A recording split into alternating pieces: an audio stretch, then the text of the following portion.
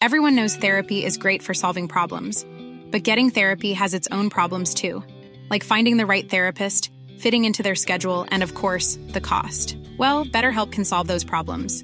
It's totally online and built around your schedule. It's surprisingly affordable too. Connect with a credentialed therapist by phone, video, or online chat, all from the comfort of your home.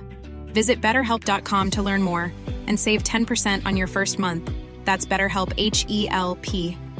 This is Paige, the co-host of Giggly Squad, and I want to tell you about a company that I've been loving, Olive & June. Olive & June gives you everything that you need for a salon-quality manicure in one box. And if you break it down, it really comes out to $2 a manicure, which is absolutely insane. It's also so easy to get salon-worthy nails at home with Olive & June. The difference between how your nails used to look when you did them yourself and now with the Mani system is a complete game changer. The best thing about Olive & June, too, is it's a quick dry. Dries in about 1 minute, lasts for 5 days, and full coverage in up to 1 to 2 coats. Visit oliveandjune.com/perfectmani20 for 20% off your first system. That's oliveandjune.com/perfectmani20 for 20% off your first system.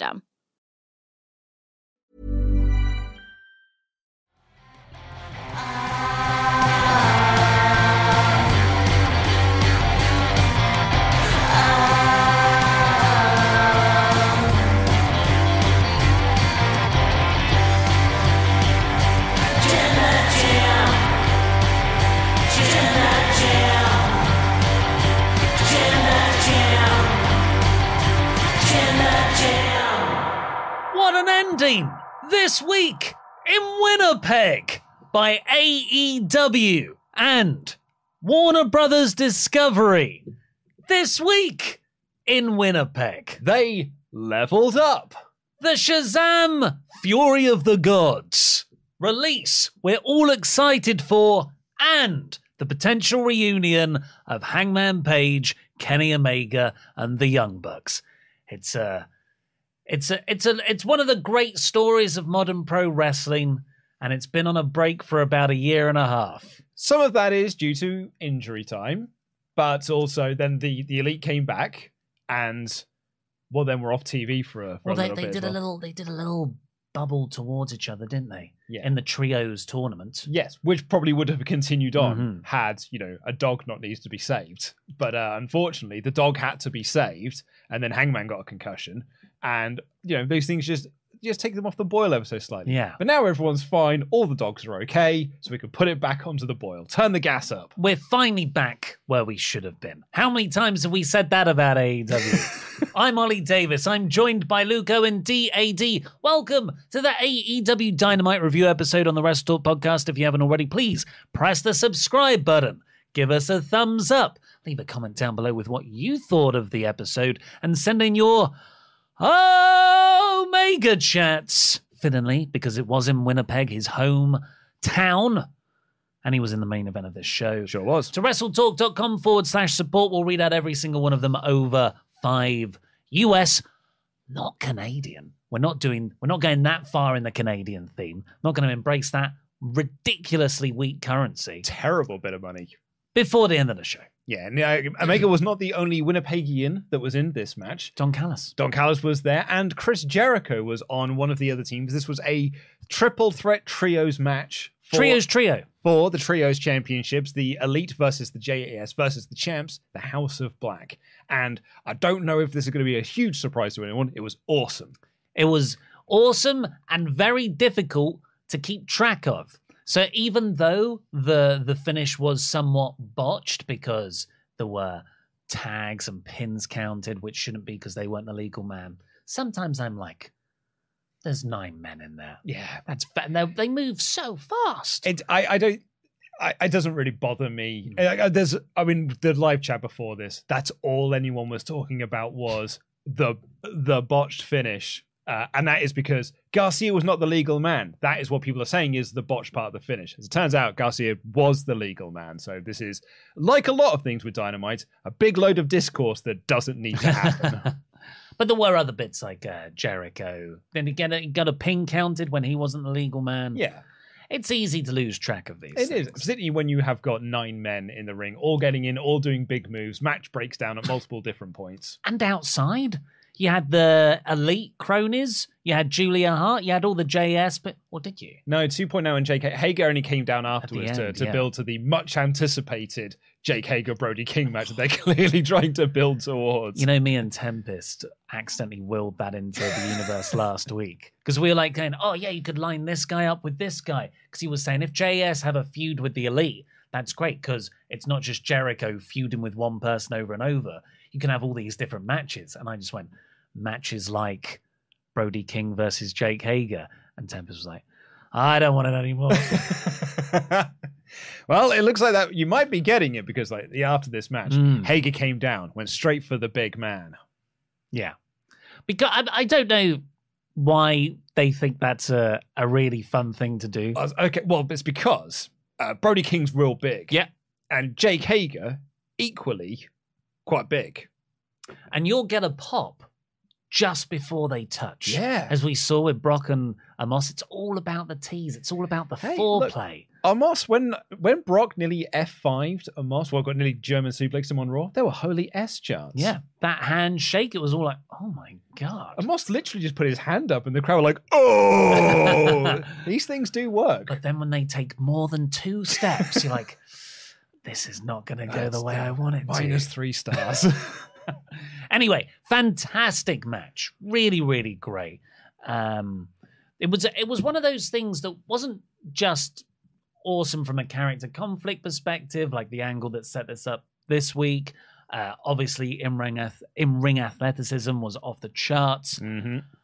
But just how nice it was for Jericho and Omega. Yeah. And I felt like a lot of the people in the ring, although they didn't show it, were probably inside going, this is special. Yeah, like when the Elite came out and got a huge pop and like massive Kenny chants and everything. Like, you know, the Young Bucks were over, but not as over as Homeboy Kenny was. And like he was saying in commentary, this is probably the largest crowd he's wrestled in front of in Winnipeg. I thought Jericho would get more of a pop. I thought the whole crowd would be singing Judas, which they were, but I feel like I've heard it louder in other cities. I think I've heard it louder elsewhere as well. Kenny was like the star of this match in Winnipeg's eyes. But you did have, is it Ted Irvine? Yep. Jericho's father? Yeah. I mean, just all these bits and like seeing Jericho earlier in the day get the key to the city. The key to the city thing. I was like, oh. Yeah, it was dead nice. And this felt like a really special episode of Dynamite in that sense. Not a lot of matches on the card, and because it had like a 20-minute opening segment, and they gave like 25 minutes to the main events, including entrances,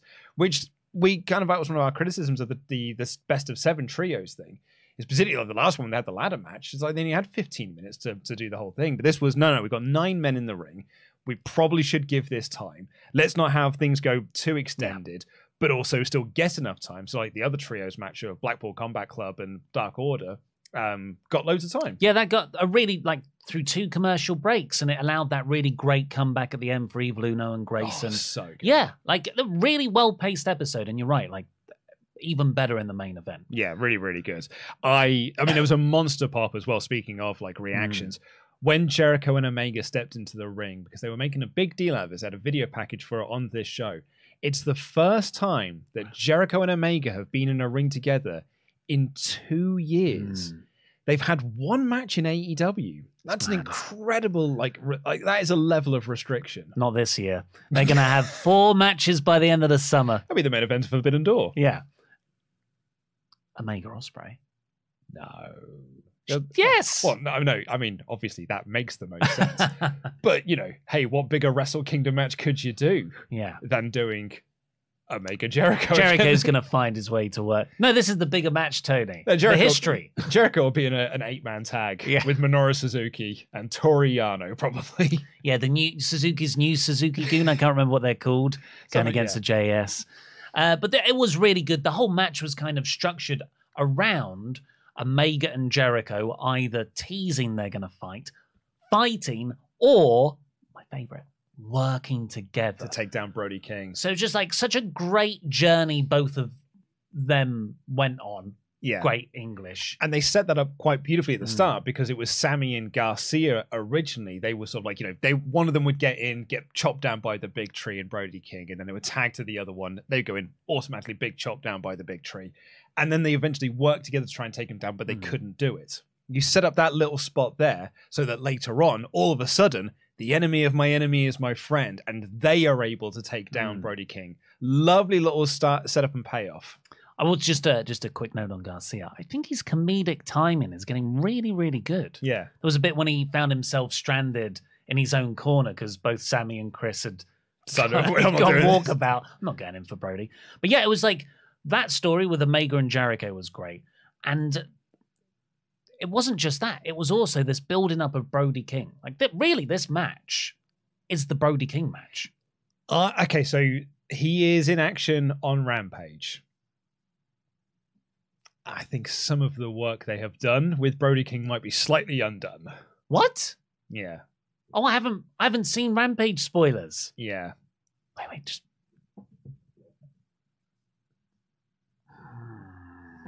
Yeah. That's no good. No, it's not, is it? Especially because of how awesome...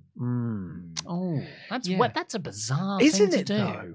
Because I felt like the pay-per-view, it was really built around Brody as well. And so was this match, yeah. Really weird thing to do. And like Brody was the guy they were pushing at the end of last summer too. He got that win over Darby Allin on the program there. Yeah, the Battle Royal, wasn't it? Yeah. Huh. Okay. Well, F us then. That'll teach you for getting involved in something. Anyway, really good. Super kick parties. Brody King's awesome. Were there any other crazy spots? I feel like there was one. Double superplex on Brody King by Jericho and Omega. But it was a Dante's Inferno on Garcia for House of Black to retain. Right result. I was worried for a moment that they were going to switch the belts.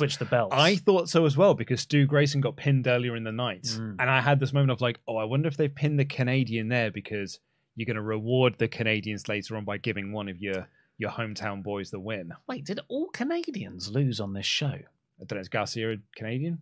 I don't think so. But the Nicole Matthews, was it? Yeah, she lost. Yeah, very quickly. Yeah, Stu Grayson obviously got pinned in the trios match. Opened on a 20-minute in-ring promo segment. Vince is running. We're looking at the wrong promotion. I didn't click into it for obvious reasons, because it's about to be someone moronic that said like it was like WWE legend thinks Vince McMahon secretly running AEW, and I was like, it's either Bubba Ray or it's Booker T or it's Vince Russo or some other moron. It's lower tier. I think it's referee Jimmy. Was it Cordera? That's it. Was it Mikey Oda? Yeah. Could have been Jimmy Corderas. Anyway. Dante's Inferno, Garcia loses, House of Black retain. And in the match, you had a cut backstage to Blackpool Combat Club and the Dark Order and Hangman Page still brawling after their trios match, trios match, you're right, earlier. Which was cool that it felt really chaotic by the end. So they even said that Uno had gone to hospital because he'd been so battered in the brawl they were having backstage, and Stu Grayson had gone with him. So it now was just Hangman, Silver, and Reynolds. So it was almost like the Blackpool Combat Club are picking off all of the members of the Dark Order, so that when we have this final segment here, it is just Hangman on his own. And who should step up but to help him? Well, and also you've got those major stars, and you've got a ring full of major stars, and all of a sudden it was like, oh my God, like all the stars are coming into the same bit. It's like the big splash page fight scene in Civil War, and Jake Hager comes down, don't really care. But then all the other... then actual stars came down. Then Blackpool Combat Club, Dark Order, Hangman Page, they come out after in the post-match. Everyone's brawling.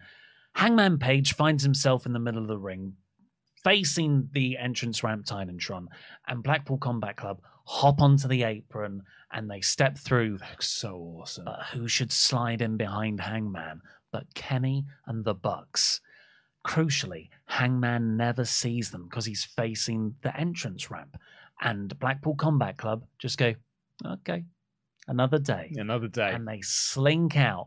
And Hangman is just turning round as I think it was Tony just going, we're out of time. What an ending. So cool. Yeah. I've seen there are people who were filming it in the building. So there are clips going around online of what happened afterwards. And it's, this crowd are going nuts for this segment. It's the Bucks and it's Kenny staring down at Hangman. They're all just looking at each other. Kenny just rolls out the ring, Oh. leaving the Bucks alone. Really big, like, heat of like, no, Kenny, that's not the right thing to do. And a huge Kenny chant breaks out to be like, Kenny, for him to get back into the ring. And then they take out, I think it's Yuta tries to get back in, and Hangman gets distracted by that. But it's just, I feel like we're getting back to something. AEW has been missing. I thought we had a really good story with MJF and Danielson going into Revolution. I really, really liked that. I thought it was a great, great story. Very underrated, in fact. Yeah. But now I think we're getting onto what a lot of us really liked about the early doors of AEW. Actually, a lot of the pandemic stuff that we loved, which was this Elite storyline. And this has been a long-standing storyline. It's been since day one of AEW, and it's now starting to pick up again. And it's all the more exciting because it's against Moxley and Claudio and Yuta, who just look like this awesome force. And it's for the first time in ages, maybe go like, oh, but what about the Dark Order? Like, what does this mean for Paige's relationship with the Dark Order? And that is, a lot of that is because I fell in love with the Dark Order again from Stu Grayson. Because Stu is so good. Oh, he's amazing. And him and Uno, like, you can't tell me that they wouldn't be an amazing tag team to have back into that tag team unit. Like, they need the Smash Brothers. That is a great shout, actually. Like, just get him in, put him as a tag team. Yeah. And because the tag division has really sort of been frazzled and ramsacked by the trios. They could do with them. Like, and I think once FTR win the belts off the Guns, Uno and Grayson versus FTR would be an awesome match. And they have had a bit of build. You know, Evil Uno had a main event a couple of weeks ago. Yeah. Maybe they are doing a soft reintroduction. I hope so. Interesting. Because they took the Dark Order hugely off the boil in 2022. But oh man, this Hangman Page, Kenny and Bucks kind of a reunion tease, if you can even call it that.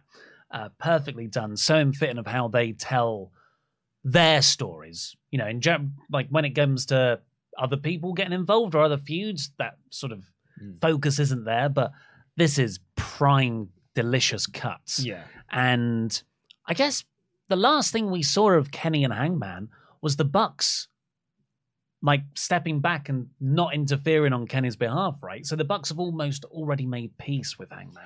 And it felt like they have been doing stuff to extend olive branches and stuff that Hangman has sort of like battered away almost. And, you know, there was the stuff with the trios of like, you know, we need to find a partner. And eventually they went with Kenny rather than, because Hangman had already got his guys.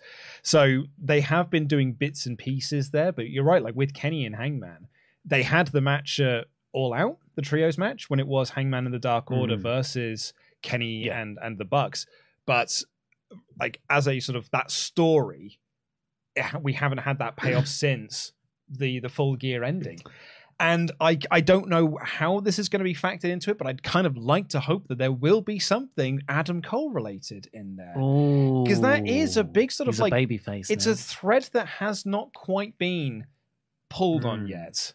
That we need to like, what is this, the Adam Cole and the Elite connection, and what does that mean for like Adam Cole's relationship with Kenny? We'll find out next year. I guess if you've got Hangman, Omega, and the Bucks together, you are now moving away out of the trios division, weirdly. And, you know, JS and House of Black can have a 5, 6, 8 month feud. But then I was thinking, you've got Claudio, Mox, and Yuta. Wait a second. There's a fourth member of the Blackpool Combat Club that makes so much sense here. Yeah. Him and Danielson, like Danielson and Omega, like that's the rematch that we've also been waiting on. And I hadn't actually put that together because in my head, I had this like, I'd sort of like fancy booked this thing in my mind of Danielson's promo last week was, I'm going home for a bit. Like, I just need to take a bit of break. When he comes back, he's going to find a Blackpool Combat Club that he does not recognize. This Blackpool Combat Club that have just like fully gone heel and it's like this vicious group of pricks, basically. And Danielson's been on this great babyface run since, you know, start of 2023. So I was like, maybe they'll do Danielson versus the Blackpool Combat Club. And you can then Danielson and Claudio and Danielson and Yuta and Danielson and Mox. We can finally have that like, you know, rematch there. But I hadn't considered... You're right. Danielson back with the Blackpool Combat Club to go up against the full foursome of the Elite with Kenny, with the Bucks, and with Paige. Tony, if you're watching This Week in Winnipeg, don't start with the Blood and Guts match. Yeah. You've done that. so many times now. We end with blood and guts, I feel. Give me honest 4 months of just these two factions having every possible combination. Can I go even further? Uh-huh. It's a 3-way blood and guts, because you'll have Blackpool Combat Club, the Elite, and a full-strength Dark Order of Reynolds, Silver, Uno, and Grayson. Because you do. I don't care about the Dark Order, but I think there's time to get you back in. And I think I really do feel that you can make them feel like a full force again. I think the Elite, even if you did the best possible job with Dark Order, they're going to stand out so much. They won't look like they fit in that feud of, that is a dream feud. That is Blackpool Combat Club versus the Elite. Mm-hmm. I don't think anyone then thinks, oh yeah, but put in the Dark Order as well. Are you saying I'm going a bit TNA with this? Yes. Where it's we'll do a reverse ladder match. Have you thought about adding a penalty box? I think it's a nice detail and it makes sense. But it's a lack of focus. Because Dark Order are feuding with Blackpool Combat Club. Yeah. So it does make sense there. I don't think that's a lack of focus. That they are part of this storyline. And so it should really conclude with those 3 teams. That should be the end of a storyline, right? I don't like it.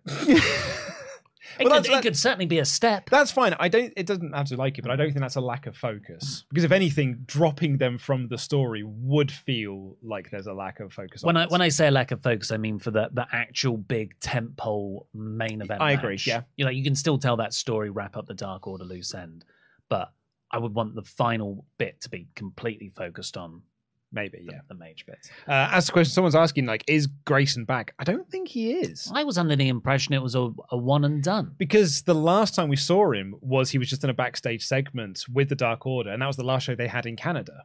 And it just feels like, this one was in Canada, he is Canadian, so it just feels like that's why he was on this show. But if I was Tony Khan, I'd be making a big play for him to come back. Well, Stu left them. He did. So maybe you could just broker a deal. He's a free agent. Just say, oh, can you come back in for this run? Yeah. Here's the creative. I'd be surprised if he turned it down. Yeah. Overall, fantastic. Really can't wait to see what happens next. Yeah. Hopefully they do actually follow it up next week. I don't want next week the only touch on this to be a 30-second backstage interview with Hangman Page and Renee. No, but that's where you're wrong. Because it'll be a 30-second video package. With maybe a 10-second promo from Hangman Page. I just want full segments every week for the stories that I like. I was going to say, you loved this 20-minute opening thing. We used to rag on WWE 2012 because they were crap. When Triple H would come in, he'd be like, all right, well, here's the start of Raw then, I guess. Wake me up in 25 minutes. There is nothing wrong with great in-ring promos. They just need to be good, which the WWE ones were.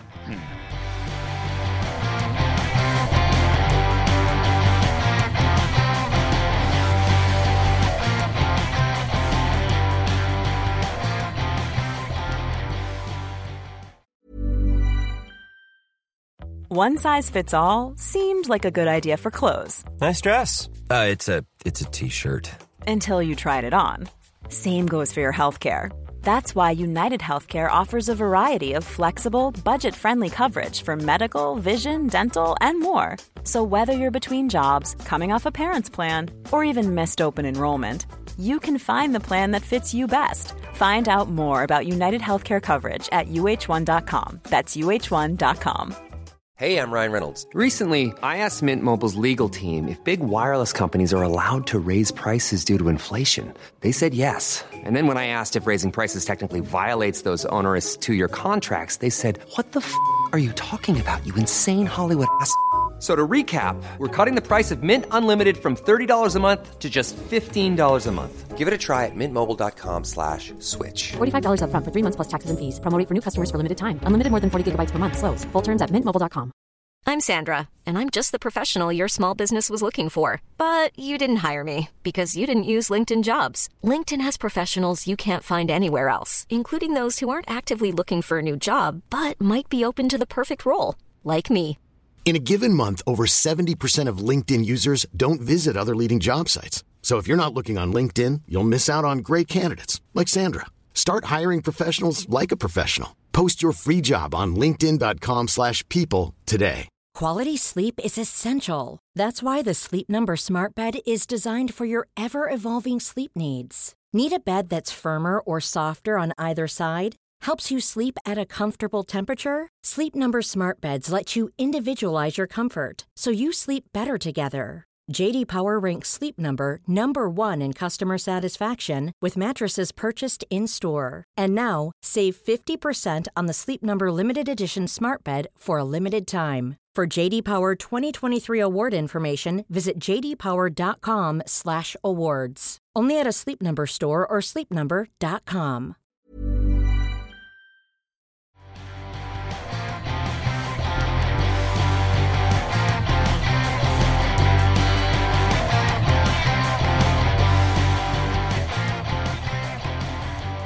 Let's see what everyone else's thoughts are in the Omega chats. Puckhead 1994 says, this was an all-timer episode. Opening promo, 10 out of 10. Hangman Mox going even further beyond with Stu. That main event focusing on the hometown peeps and the post-main event tease with the Elite. Also, use this $5 for Tempest Forbidden Door funds. He said to me today, Money in the Bank is ruining my life at the moment. Because that was when he was supposed to be going back home. He was going to be going home but then they announced Money in the Bank, and he's like, I need to be here for Money in the Bank. Had he gone home, he would have been there for Forbidden Door 2, which is in his hometown. Yeah, that does suck for Tempest. Bearing in mind, we didn't tell him to do that. That was something he decided. Yeah. But he also just happened to go back to Canada for 1 week, and Edge was on an episode of Raw that he just happened to go to, and that wasn't announced in advance or anything. But so luck goes both ways. Exactly, yeah. Plus, he gets to hang out with us. I think that's better than going to Forbidden Door 2. Chris, so we will be keeping those $5. Chris Nolan, 15 Australian dollars. It's a step up from Canadian. Yeah. It was a great show. I think the wrong man got pinned in the final match. Oh, who would you have had pinned if not Garcia? I think he means by that it was not the legal man. Oh, right.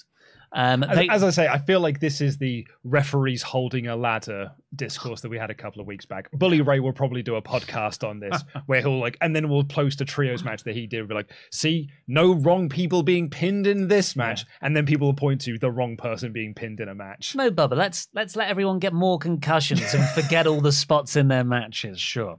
They needed a little more time for that final scene. Oh, no, I thought it was done perfectly. I thought so as well. Wish they could have stayed on that shot longer. Now, just what will happen next? That's the key to it. It's like, I want to know what happens next. Rooster Libre, Menberg for 17 months. Good day, lads. Did you notice that King hit Dante's Inferno and pinned Garcia, but wasn't legal? Murphy pinned him also and pushed King off at 2.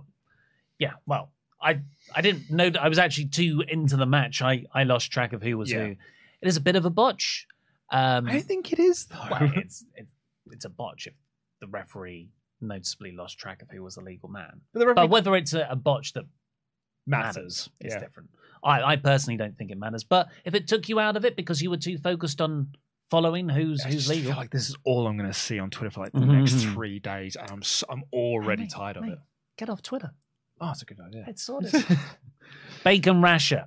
Hi, lads. Great end to the show. What a moment. Do you think Brian meant going home as back to Blackpool Combat Club and make it 4 versus 4 with the Elite? 4 out of 5 show. Could have done with Canadian Destroyers in every match and near falls, especially in the main event.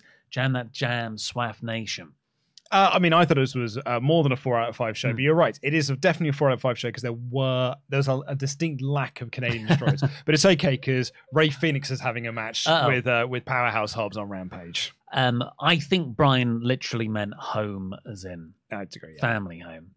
But yeah, now on that 4 versus 4. I'm just Marcus says, so MJF is going insane and boy did he look it.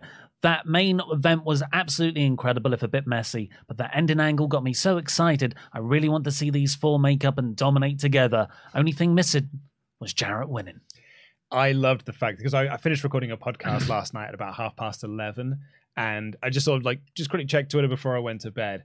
And it was essentially everyone having a sort of a big group community meeting where they were coming to the acceptance that Jeff Jarrett was winning. Being like, look, it's fine. I don't know what Tony sees in him, but Jarrett's winning the belt, and we're just going to all have to get over that. And I'm there going like, yes, yeah, give me, give me more.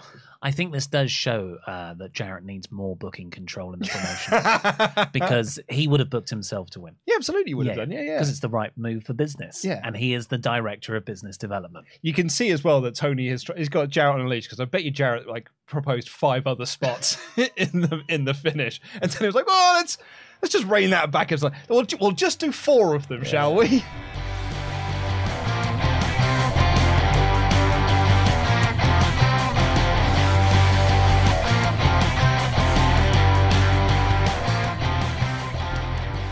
Here's the play-by-play of the show. We opened on MJF's re-bar mitzvah, apparently a custom that is typically offered to people in their 80s. Yeah, I think they turn 83. If Jewish men turn 83, they can have a re-bar mitzvah. I was slightly let down by this because I think that AEW did a really great job of hyping up something quite spectacular here, because they were using all of the photos from his actual bar mitzvah where he had like a WWE WrestleMania themed. It was like Maxomania. Yeah. He had the WWE logo upside down to be the M before Miz did it, which he says, but I'm not going to see the guy because I like him. Too much respect for him. Too much respect for him. And there's brilliant stuff like this. And he had like gorgeous women with huge boobs in tight tops. Let's call them what they were. Okay, it was almost like one of those mad episodes of My Sweet 16. Yeah. And I was like, they're going to go all out on this. Because if that's what he did in real life, what's going to happen when he gets into a kayfabe world? The answer was balloons and cake. He had a couple of strippers at the start. He got off with one. It was not as... And a load of sort of men came down and helped him do the chair celebration spot. It was not as outrageous as I was expecting this to be based on the build that they had done for it. I do agree. It was so good, though, what came next. Absolutely. But it made up for it. But yeah, in terms of Max usually really goes to the potential and then finds an extra 10%. Yeah. Just get Chris Jericho's mind on it. Because Jericho will be there like, right, I've got a number for a clown. You can use it, and a magician. You need some artwork and a big present. And someone would... Why wasn't Jungle Boy popping out a present? Oh, well, because you got to start the template of music hits, you come out. Music hits, you come out. Of course. But we're in the office and Dave Bradshaw says, I heard Max tried to get heat for saying that Judaism is the best religion, which he did. And we were like, yeah, but he got more heat by saying Bret Hart was boring. And Shawn was better. He's also calling himself the Iron Man because he beat Danielson in an Iron Man match. Really, fun stuff, but I do agree. Then Jungle Boy's music hits. He comes out. He goes to say something. Sammy Guevara's music hits. Which at that point I was like, oh, I know what they're doing. Because when Jungle Boy came out by himself, I was like, okay. But when Sammy came out, I was like, oh, 4 Pillars. And then I was like, Britt Baker? Who's the next one? I was thinking Ricky Starks. I don't know why I forgot about Darby Allin. Once Sammy came out, I was like, all right, so Darby's next. and I think that's what the crowd realized as well. Like you, they were like, that's the 4 Pillars. And so there's this sort of ripple of anticipation. So when Darby's music hit, he got this monster pop for coming out. It was really cool. Yeah. Darby's super over. And I love, not only are they the 4 pillars of the men's division in AEW, been there since day one, homegrown original AEW stars. And look at where they're at now. It's also Max's history with each one of those. Because I can tell you the matches he had with them. Yeah. And the great spots and the wars they went through. Yeah, I thought it was really, really smart. And MJF himself was doing that. Each of them got their promos to be like, here is why I am here for title match. Here is why I am here for title match. And MJF was like, beating you. And can name the dates and the shows and everything they beat on. And because MJF is this attraction that only wrestles 4 times a year, you're like, it's a survival series round, more or less, is MJF matches reverse chronological order. Danielson. Yep. Iron Man match. Takeshita. Yep. Ricky Starks. Yep. Then it was the title win. Mm-hmm. So Moxley. Yeah. God, I forgot then. Then I guess I don't think he had a match in between then. So ladder match at the end, obviously, all out. And then it would have been Wardlow. Yeah. 6 matches in 9 months. Punk. And he might have had a TV between Double or Nothing and Revolution. No, Punk was at Revolution. So, I see what you're saying. He had. Double or Nothing was Wardlow. Yeah, I don't know if he did. I can't remember if he did because there's definitely a Sean Dean match in there. Usual, because Sean Dean beat him by DQ. This is fun. Let's get some Survival Series prep in here. MJF cage match. But anyway, this was everyone got to cut their promo. Jungle Boy was talking about how MJF doesn't really care about this company because he is not doing all of the shows. He only does Dynamite. I never see you on Rampage. I never see you on Dark. I never see you on Elevation. But I do all of that because I do care. Yeah, well, you were right. If you go back from Wardlow, Sean Dean defeats MJF by countdown. Then it was CM Punk. Then it was CM Punk. Then it was Sean Dean defeating MJF. And that's it. That's it for all of last year. We forgot the 6-man, and there was the 6-man tag as well. But I guess that was the end of 2021. Yep, and the end of 2021. It was MJF defeating Wheeler Yuta in October 2022, which that was a good match as well. They sort of built it up with how they both wrestled through Mid-South. Yeah, that's right. Yeah. Sorry, carry on. So that was Jungle Boy's promo, and then Sammy Guevara also had a few like home truths in there. It was like a lot of this was sort of like shooty work stuff, and like Sammy was talking about how he was just brought in here to be a Jericho job guy. Didn't like that. You didn't like the work shoot stuff, or I think there was a way. I think Darby Allin, for instance, did it in a way that fits his character. He's like, all these legends and veteran wrestlers are whining about their contracts on Twitter. I'm not going to start a bidding war of 2024 because I will never compromise who I am. And AEW is the only place that lets me be that. I thought that was great. It put over him, it put over the company, and it made Max look like a heel. Yeah. When Sammy did it, it was too close to shoot. It was like, oh, right, okay, so this is a fake thing. I was brought in. You were just brought in because Jericho didn't want to take the moves. Yeah.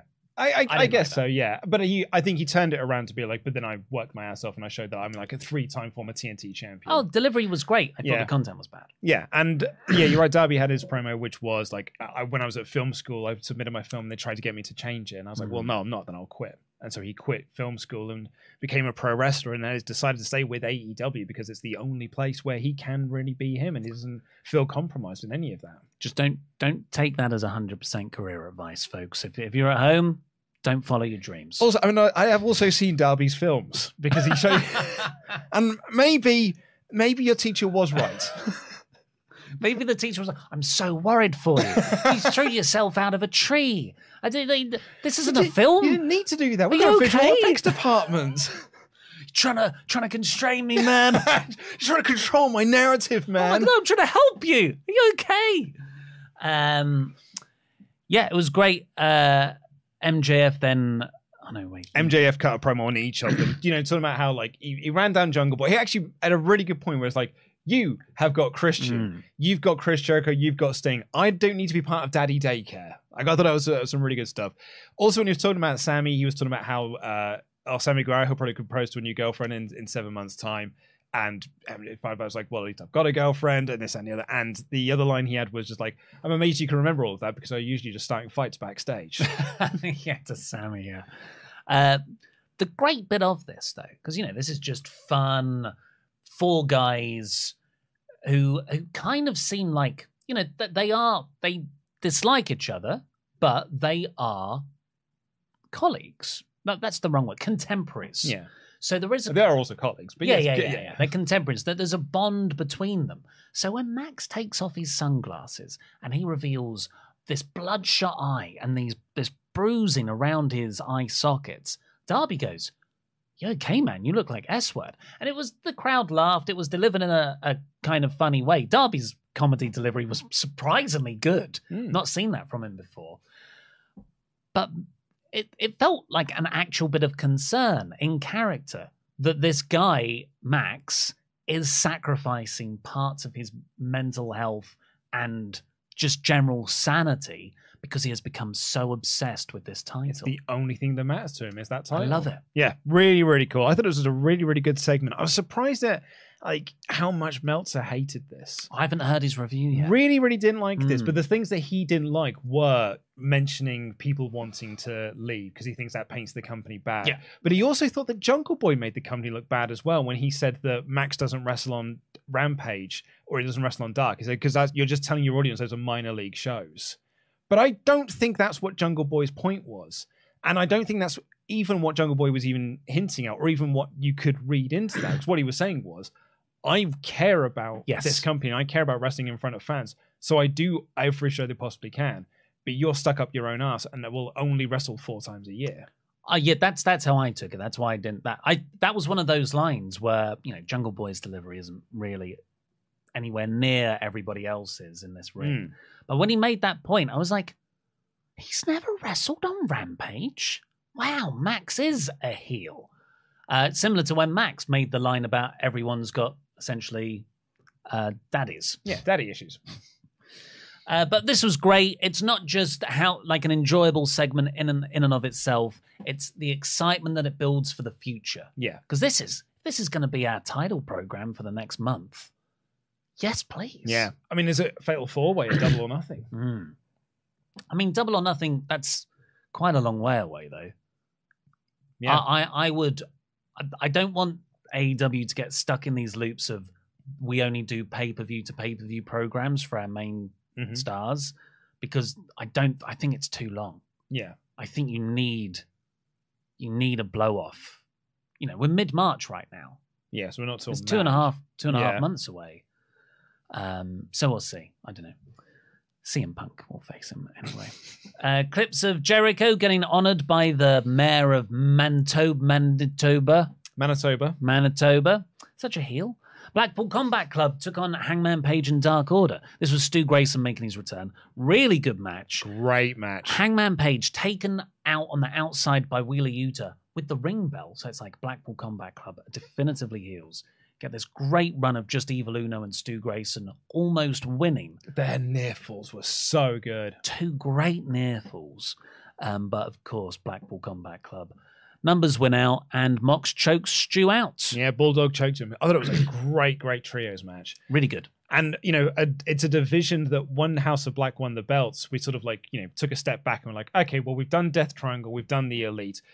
Who is there for House of Black to face? And you're like, oh man, they haven't really got a whole lot of other trios. It's probably Top Flight and AR Fox, it'll probably be. All of a sudden now I'm looking at, well, there's another trio in Blackpool Combat Club. There's the Dark Order. And, there's JAS. There's the Elite kind of reforming again and maybe getting back into the picture. All of a sudden, we've got a massively bolstered out division. A lot of the tag teams also have seconds and thirds. Yeah. So Jarrett, That's Lethal, right. Satnam Singh. Claim Daddy Ass. Yeah. The only thing I would change here... FTR and CM Punk. The future champions. The only thing I'd change is John Silver and Alex Reynolds run down to make the save, and the Blackpool Combat Club don't run away, but they walk away. Why wouldn't they just beat the crap out of them too? Because they've done their job.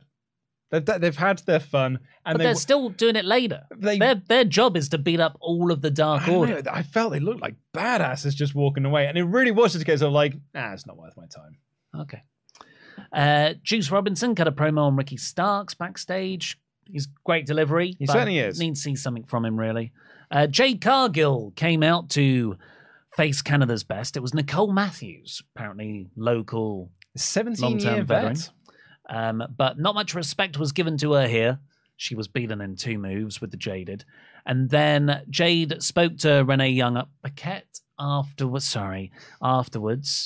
And she said, "You're Canadian, aren't you?" Which is a good line. That was good, to beat Renee. Renee was like, no, I'm not. What are you talking about? And that queued up Taya Valkyrie's debut in AEW. She did a dance.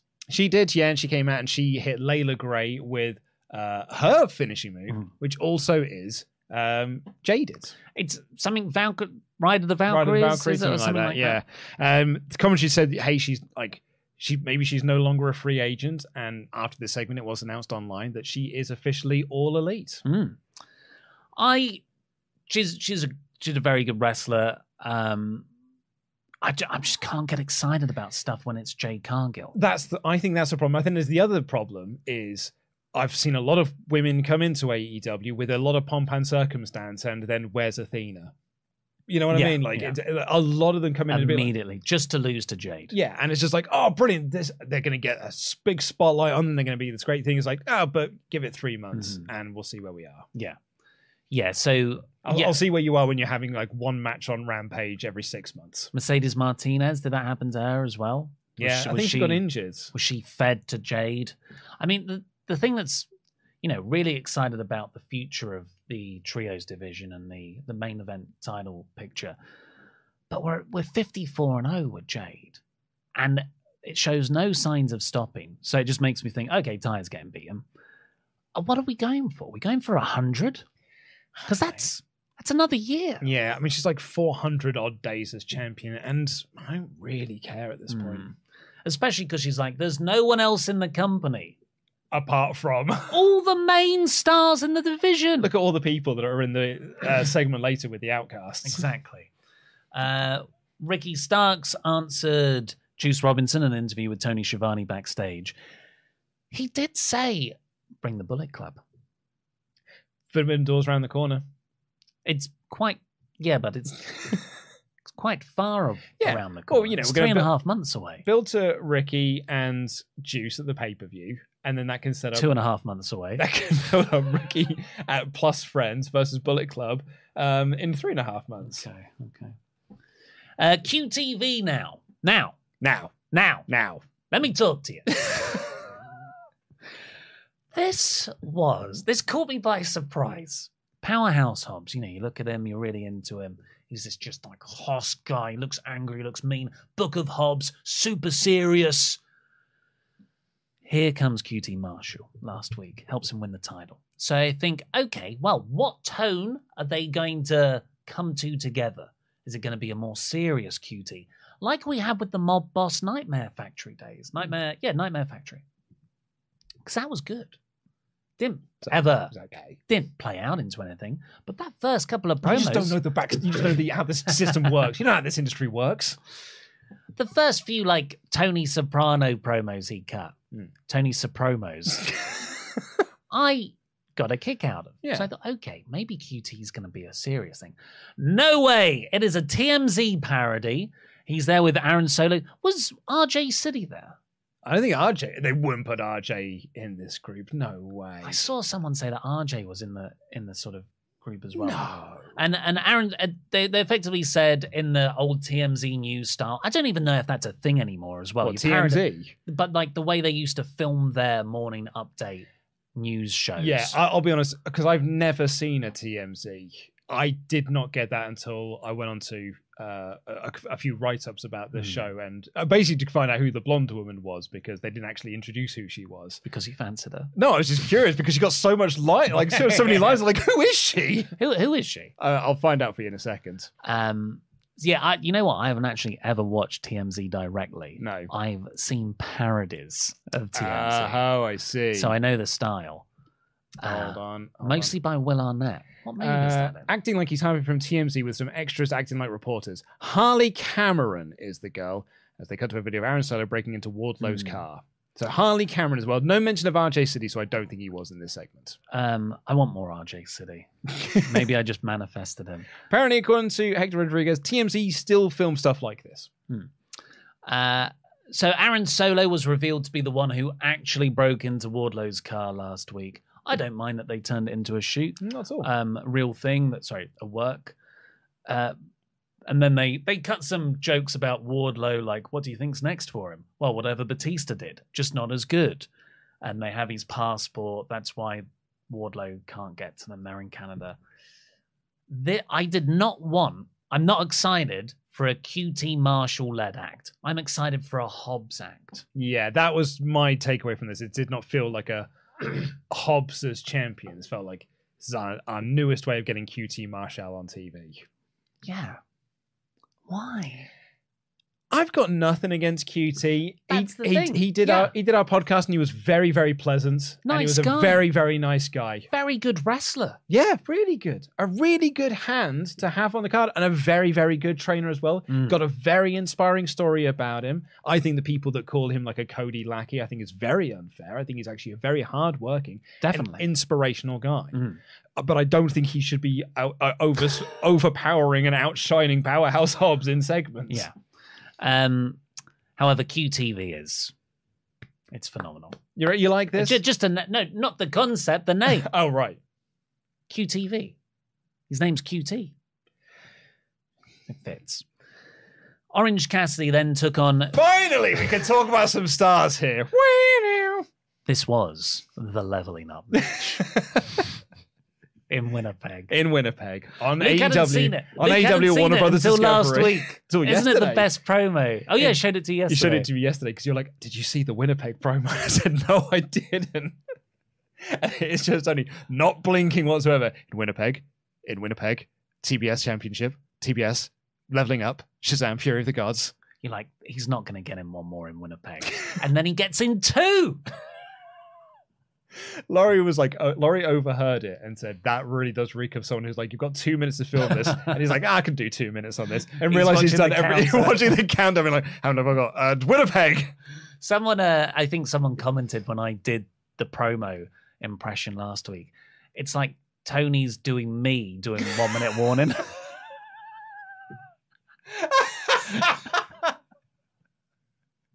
AEW are in Winnipeg next week. Shazam, Fury, deviation, hesitation. I'll let you take it away for this. Well, it was Jeff Jarrett versus Orange Cassidy for the International Championship. Question number 1, what's the difference between international and world? Oh. One is endorsed by Shazam, Fury of the Gods. There it is.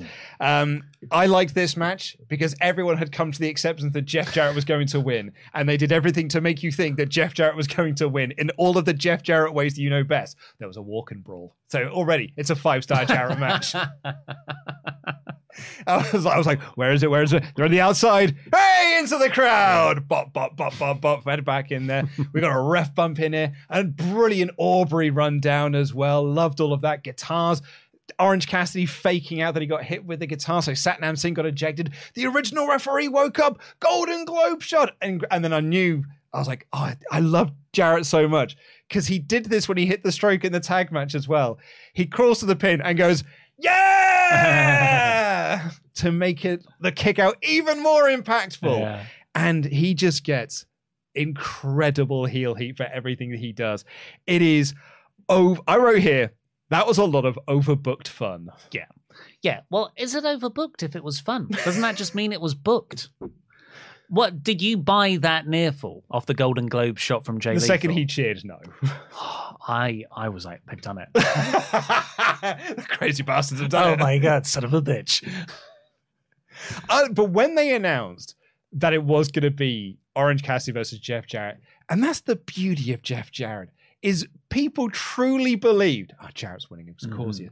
Because we've all got PTSD from those early days of TNA when Jarrett just won all the time. So we just see Jarrett in a title match. We're like, oh my God, Jarrett's going to win. Yeah. They did it brilliantly in the tag team feud with the Acclaim. Yeah. Remember when they won the belt? And we were like, oh my God, they actually did it. They actually won the belts. And they just did a big old Memphis swerve on you. Jarrett, no. Oh, he's awesome. Less Jeff Jarrett hate online, please. Yeah. One more to add. Great. Oh, sorry. My favorite spot of this. Jarrett is working over the knee because he hit Orange Cassidy in the knee with the guitar last week. And they're in Canada. And so he goes for the figure 4, his patented figure 4 leg lock.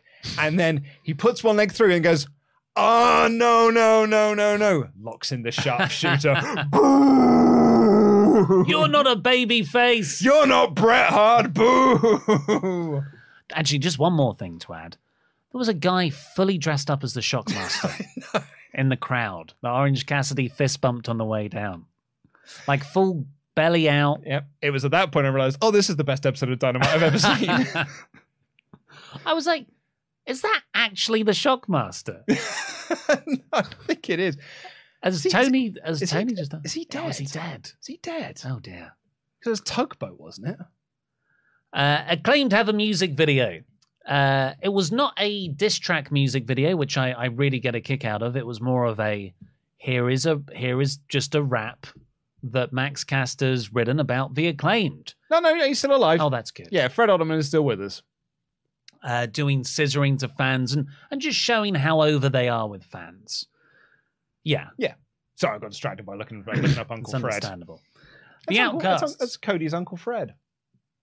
He's related. Yeah, it's Dusty Rhodes' brother-in-law. I did not know that. Yeah. The Outcasts are a newly named faction of Tony Storm, Ruby Soho, and Saraya. They came out and they cut another You People promo, which again I thought was very good because it rang true. I got a big kick out of this. I mean, it's all like very base level stuff. I thought actually Tony Storm stuff was really good. Yeah. But I thought Soho was like, I thought the grass was supposed to be greener over here, but some bitches pissed all over it. Fun little line. But it was Saraya that made me laugh the most because she called the crowd neckbeard stinky twats. Yeah. After last week, Ruby called them fat neckbeards. Neckbeard stinky twats. It works because she's British and we say the word correctly. Yeah, twat. Oh yeah, they say twats because twat. There's no O in that. The Reddit squared circle forum reactions are all like, they recognise us. Lots of comments about that. It didn't get the heat you'd imagined though. Considering they were in Winnipeg, Canada, I thought it just was. You look at the January shows with some of those insane crowds. This wasn't there. It was a very good loud crowd. Seeing when Kenny was out, yeah. I thought it would be nuclear for everything, yeah. but they were only properly nuclear for the 3 people from Winnipeg on this show. Well, yeah, it's your hometown boys. Don Callis. Don Callis. Tony Storm's bit was when she spoke about being the champion, but she was only ever the interim champion. Yeah, it was that is a worthy justification for being annoyed. You were just waiting for Jamie Hayter to win the belt off me. And when she did, you all cheered. So that totally is believable. Yeah. So I now really like this faction. Yeah, me too, yeah. And then the Ruby edition has taken them from 1-dimensional to 3-dimensional. And then out came Hayter and Baker, beautifully wearing Canadian tuxedos. Oh, is that what that was? That's it. They came down in Canadian tuxedos. The double denim. They were looking for that hometown pop. Didn't quite get it. But they came down. The numbers game slightly got the better of them. So out came all the other women that Ruby was running down in her promo. So Willow Nightingale, Sky Blue, and awesomely Riho. With a lead pipe. Yeah, she means business. It's weird to see Rio with a weapon. Yeah, well, she means business. Yeah, it's just like... It's like a really cute thing with a gun. Like a lovely little cute cat has got its machete. Yeah. This is incongruent in my head. Where's Shida? Honestly, she was a big part of this feud. She was at the start of this story. Well, maybe there are still stories to tell. She'll come into it at some point in this story. Or Tony doesn't care. Mm-hmm. Where's she been? 2.0 had a promo backstage. They say they love rap music. It's entertaining. So they're entertaining. Such a good promo. They're kind of building the Acclaimed feud. Still, they'll face the Bollywood Boys on Rampage. And Phoenix cut a promo because he's going to fight Hobbs on Rampage for the TNT title. Yeah. Look, she had a match in AEW recently. She had a match on Dark Elevation in December. But she had the storyline, didn't? Because it was Saraya saying, "I'm going to choose Tony," and Hayter beat January Shida in. Yeah, she was part of the story. She just hadn't had any matches, I guess, or has been around at all. Yeah, she's been doing some stuff, and she did some Wave and Ozone Academy. Shida is like my favorite women's wrestler. Yeah, so I do have a chip in the game, and I am biased here. I'm very annoyed about the use of it. I would say, let it play out. Mm-hmm. She may come back into this story. Mm-hmm. I hope that she has not just been replaced with Riho. I'd love Nyla to be a part of this story. Nyla's day one. Yeah. I think it makes sense that Riho's there, the inaugural women's champion, so it makes complete sense that she is part of this. But Nyla Rose was also part of that match. And I thought her and Rio were awesome on Rampage. So Yeah. I'd love Nyla to be part of this. And that's mainly because I love Nyla Rose, so I'd like to see Nyla involved in more things on TV, especially now that Vicky's gone, because Vicky's left the company. If you bolster that team as well with, so you've got Britt, Jamie, Nyla, Rio, Shida, let's say, they're all champions. They're all either one champion or former champions, whereas the outsiders, Tony Storm, you could argue, interim, Saraya, Ruby Soho. Yeah. That's another nice detail to add to the feud. I would add probably Athena as well, because she's not been AEW Women's Champion. No, and she's heel at the moment as well. And she's heel. So she'd be perfect. And Serena Deeb. Yeah, where is Deeb? Is she still injured? I don't know. Anyway, overall, really good episode. Then it was the Trios main event. Really good episode of AEW, not just to watch, but for how excited it makes you for the future. I gave it 88%. Yeah, this was a 5 out of 5 show for me. I had a blast with this episode. I thought it was really, really great.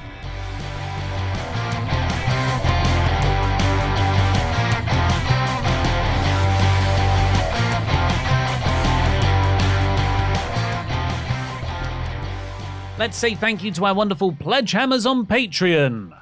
This is some kind of Patreon shout-out. Nate, drop surname. The Batsman, Nathan Batty. The number one villain, Nikolai Martinson. Peter Fiber Brauntus. Probably better than Carl, Philip O'Reilly. The man who wears the gold, the man recognised by Swaff Nation International as the 24/7 champion, our legend. Reese Cook. What the Rock is smelling. Daylight Robbery, Rob James. Yo, Adrian. Rocky. Ross Pooper Scooper Cooper. Rue the Day, Rario O'Brien Kelly. And lastly for this Hall of Fame class, on the 16th of March 2023, the man with the scoops, Sean. You can get your name read out on this very show by heading over to patreon.com/WrestleTalk and becoming one of our pledge hammers. It's Wednesday yesterday, so you know what that means. WrestleTalk After Dark dropped, which was me, Pete, and Tempest having a grand old time. And then the week before that was the behind the scenes, and we had the mailbag as well. And next week, asterisk, there's still 2 Wednesdays left in the month, but next week, asterisk, it's Ollie Davis and I, me and you, reviewing WrestleMania X8 for WrestleTalk Extra. Looking forward to that one. Yeah, I'm looking forward to Rock Hogan and then the show ending, and then that's the last match that's on the card. But Rock Hogan is probably one of the matches I've watched most, like top 10 matches, and just how many times I've watched it. It's in the top 10. I've seen that match like 15 times. Plus, we get to watch the Scott Hall cell as well. Boom!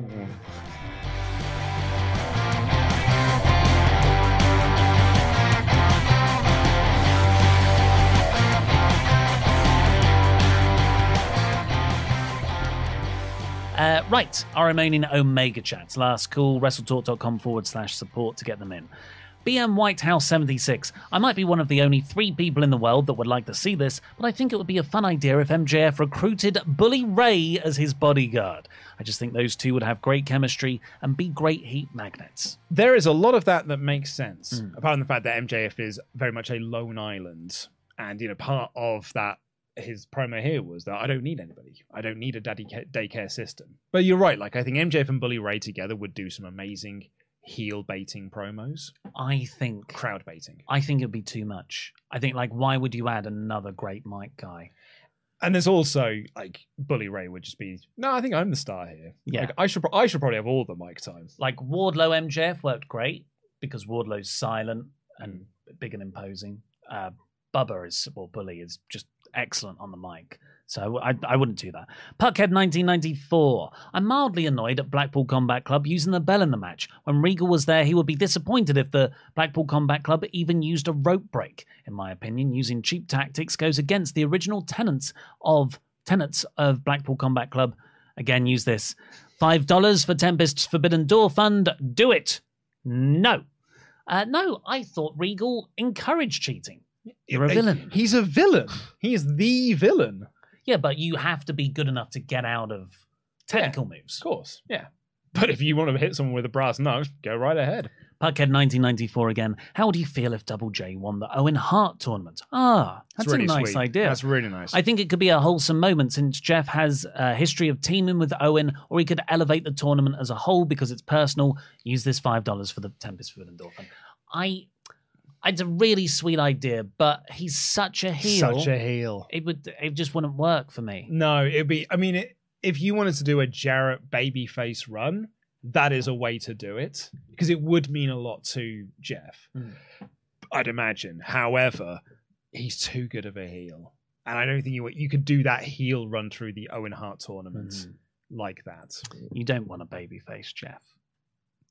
Hey, it nearly worked in TNA. Remember in like 2010 when he was going up against his comeback? Yeah, and he was going up against Hogan before he joined Hogan as part of Immortal. William Rosmer. So at what point do we admit Blackpool Combat Club has just become Wish.com Shield? I think that it's funny. It's unfair. It's more like the Shield grew up, drank a load of beer, and got mean. It's an adult version of the Shield. It's not the toy version. I think what you've said sitting there, William, is you've seen 3 men are together, and I've got Shield, and one of them's John Moxley. It's true. Charles Berg, Jew here to explain some stuff. MJF's scarf was a prayer shawl called a talit. The chair dance is called the horror. It's great. Meshugana means crazy. Fun Jew fact: there's about 15 million Jews in the world and a population of 8 billion, and we're not evil. No one is saying you're No one's saying you're evil. No. That's interesting, though, those bits. Yes, absolutely. Mayor of Painesville, Dan. Hello, Luke. Hello, Ollie. I hope you are having a beautiful day. Remember to take your breaks. Oh, we had quite the break today. It's important. When it comes to AEW, I feel like I am not their audience anymore. I stopped watching and enjoying. For now, I am good other shows outside of Khan TV. They've lost Dan. Not enough Dexter Loomis, I guess. Don't mind me, I'm at work. Forget this Four Pillars nonsense or JAS versus House of Black. What we really need is MJF versus Jake Hager's terrible hat match ASAP. Hager's beloved purple hat versus MJF's Furbury beauty. Furbury? Yeah, MJF had a big, one of those big bucket hat on. Big bucket hat on. Furry bucket hat. Burberry. Michael Dominguez. 1. Change AEW chats to Ash chats. 2. Ollie, I agree. Punk did no wrong. Bucks went looking for a fight and found one. I'm just going to caveat my the irony that I say all that with, just in case you think I'm 100% serious. 3. My YouTube TV stopped recording right as Combat Club got in. I yelled no. And 4. Trios match could have ended so many ways, and they found better. Interesting. That's what I love about wrestling. When I've got a fantasy booking scenario that I love, and it is exceeded by the people who actually put on the show. Yeah, absolutely. I'm so sorry this has not been recorded for the name, so please it's a stream tell the labs mods. issue, apologies. Yeah, do let our mods know who you are. First time Ultra Chat. Love this Dynamite. Everything matters and progresses, but also is an enjoyable standalone. I can't stand it when I can skip all the weeklies and just watch a pre-show to get the gist and feel like I've not missed anything. Shazam! Oh, it's just transformed. Fury of the gods. Yeah, I mean, what he's basically describing there is Raw. Can I hot tag to you? Of course you can. Justin Edelheit has been a member for 3 months in a row. Said this was one of the best Dynamites. I loved the rebar mitzvah. The aura being interrupted made me hate Jungle Boy, and I love his hat. Apologies if I was saying that word wrong as well. I am pretty thick. Thunderstorm 87. There was no blood on this show. Was that due to local Winnipeg laws? I think maybe Moxley's just got none left. He's finally bled dry. Yeah. Well, he's seen the memes now. And what are the memes? What just the jokes. Yeah. John Roy, I'm with Luke on the Dark Order being in Blood and Guts. Turn them into badass tweeners. Have them cut a promo on everything they've been through, lost their leader, their friends. Hangman is embarrassed by them. It'll work. It will be awesome. I disagree. Harrison Earl, the best thing about MJF's daycare line is that it's fundamentally untrue. Since AEW started, he's had Cody Wardlow, Inner Circle, Pinnacle the Firm, and then William Regal won him the belt. He's been helped more than the other 3 combined. It's so good. I adore him. I didn't even think of that. I thought Cody at the start, but you're so right. I forgot about all the Jericho stuff. That's hilarious. That's so good. Cody Menenga has been a member for 9 months in a row says, you can't really expect AEW to book the secondary women's belt well when they have the main women's belt buried dead in a Mean Girl storyline. Cody, I could not disagree with you more there. This is the first time in a while that the belt has felt more than just, it is a prop for the women to defend in 8-minute matches on pay-per-view. Pre-Revolution, it was just a Mean Girls storyline, but now I think it's got an extra layer to it. Ryan here says, hi guys, hope all is well. Really enjoyed this episode of Dynamite. Opening segment and main event were great. Just one thing. Is it just me, or is it just me becoming less invested in Jade Cargill, this 53-0, losing its importance due to the lack of feud with top stars? Oh, yeah. You're not alone, saying bud. it for weeks. Not alone. So he did a Columbo there, Ryan. He just did. one more thing. I've started doing that in news episodes. Are you watching a lot of Columbo at the moment? I just like doing it. just one more thing. I hope if I do it enough, one of the wrestlers that surely watches Wrestle Talk will do it in a promo.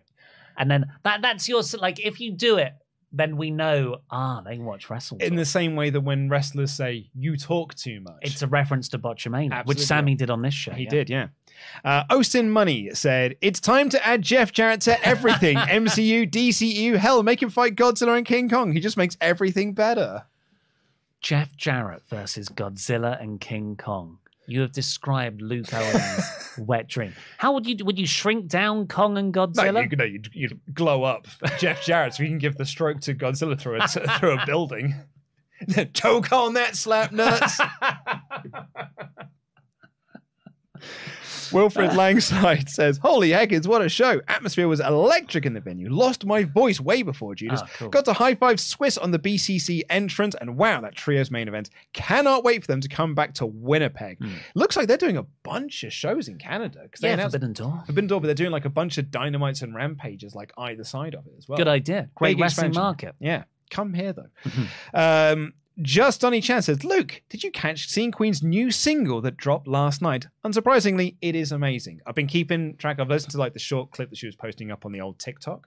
It's a bit of a banging track. It's become quite a controversial little track as well. A lot of people trying to work out who it is that she is referencing within the song. Who's Scene Queen? Ollie, let me tell you about Scene Queen. this? So Scene Queen is my new favorite artist. She has created a new style of music called bimbocore, where she is taking metal and combining it with early days Kesha. And she's created a merged together. Told me this, yeah. And it's awesome. And she just released a new single called 18 Plus, which is essentially saying there are a lot of bands that have guest lists and a lot of the bands that have girls on their bus, and not one of them is 18 plus. And it's just like, get those children off your bus. And basically, since she released that like sort of 15-second clip about it, everyone has been like crawling through trying to work out who it is she's talking about. Ooh. Controversial, but I haven't heard the full song yet, but I'd imagine it's a bit of a banger. I just bought Bimbo Core Volume 1 on vinyl because I'm that prick. Matt Carney, gentlemen, would you care to join me and popular light entertainer Noel Edmonds on what can only be called a great day out to Cheltenham Wool Museum? I don't, however, actually know Noel Edmonds nor how to get to Cheltenham Wool Museum. Surely this is a Partridge quote. What's going on here? Is it Partridge? Cheltenham Wool Museum certainly sounds like a Partridge thing. Maybe it's one that's gone over my head. We'd love to join you, Matt. Yeah. We'd more love to know what this is referencing. The Zorn East just says, for Tempest, take my money. We know. Thank you. $20 in your pockets here. Swain So Sour has been a member for 17 months in a row. Said, wanted to share really quickly. Thanks for the MSG live show this past Sunday. I made Seth Rollins a cortado. Cortado.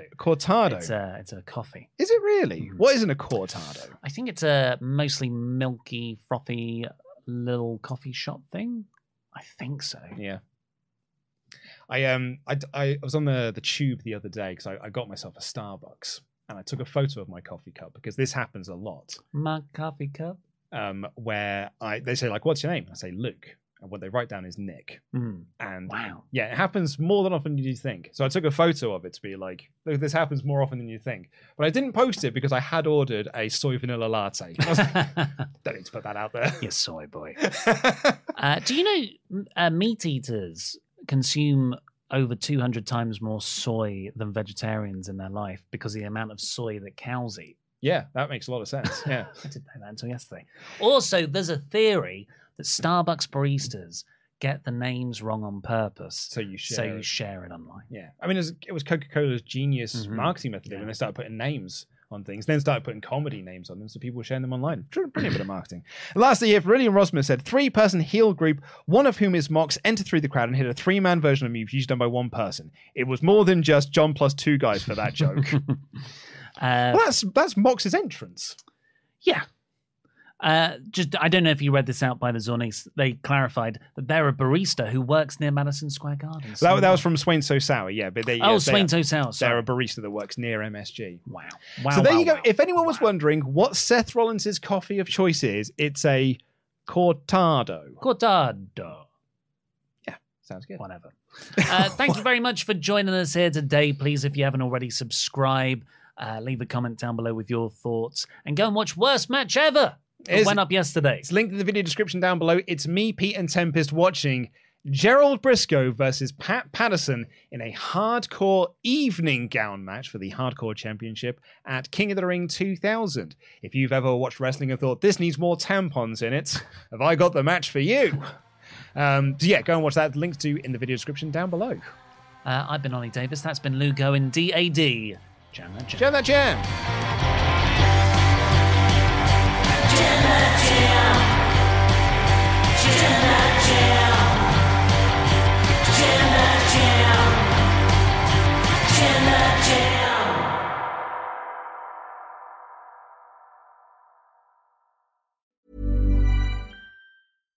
Hi, I'm Daniel, founder of Pretty Litter. Cats and cat owners deserve better than any old-fashioned litter. That's why I teamed up with scientists and veterinarians to create Pretty Litter. Its innovative crystal formula has superior odor control and weighs up to 80% less than clay litter.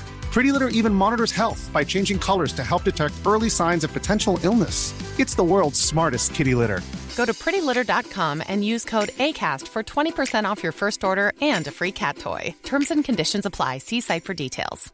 Hi, I'm Daniel, founder of Pretty Litter. Did you know cats tend to hide symptoms of sickness and pain? I learned this the hard way after losing my cat, Gingy. So I created Pretty Litter, a health monitoring litter that helps detect early signs of illness by changing colors, saving you money and potentially your cat's life. Pretty Litter is veterinarian developed, and it's the easiest way to keep tabs on your fur baby's health right at home. Go to prettylitter.com and use code ACAST for 20% off your first order and a free cat toy. Terms and conditions apply. See site for details. Mom deserves the best, and there's no better place to shop for Mother's Day than Whole Foods Market. They're your destination for unbeatable savings, from premium gifts to show-stopping flowers and irresistible desserts. Start by saving 33% with Prime on all body care and candles. Then get a 15-stem bunch of tulips for just $9.99 each with Prime. Round out Mom's menu with festive rosé, irresistible berry chantilly cake, and more special treats. Come celebrate Mother's Day at Whole Foods Market.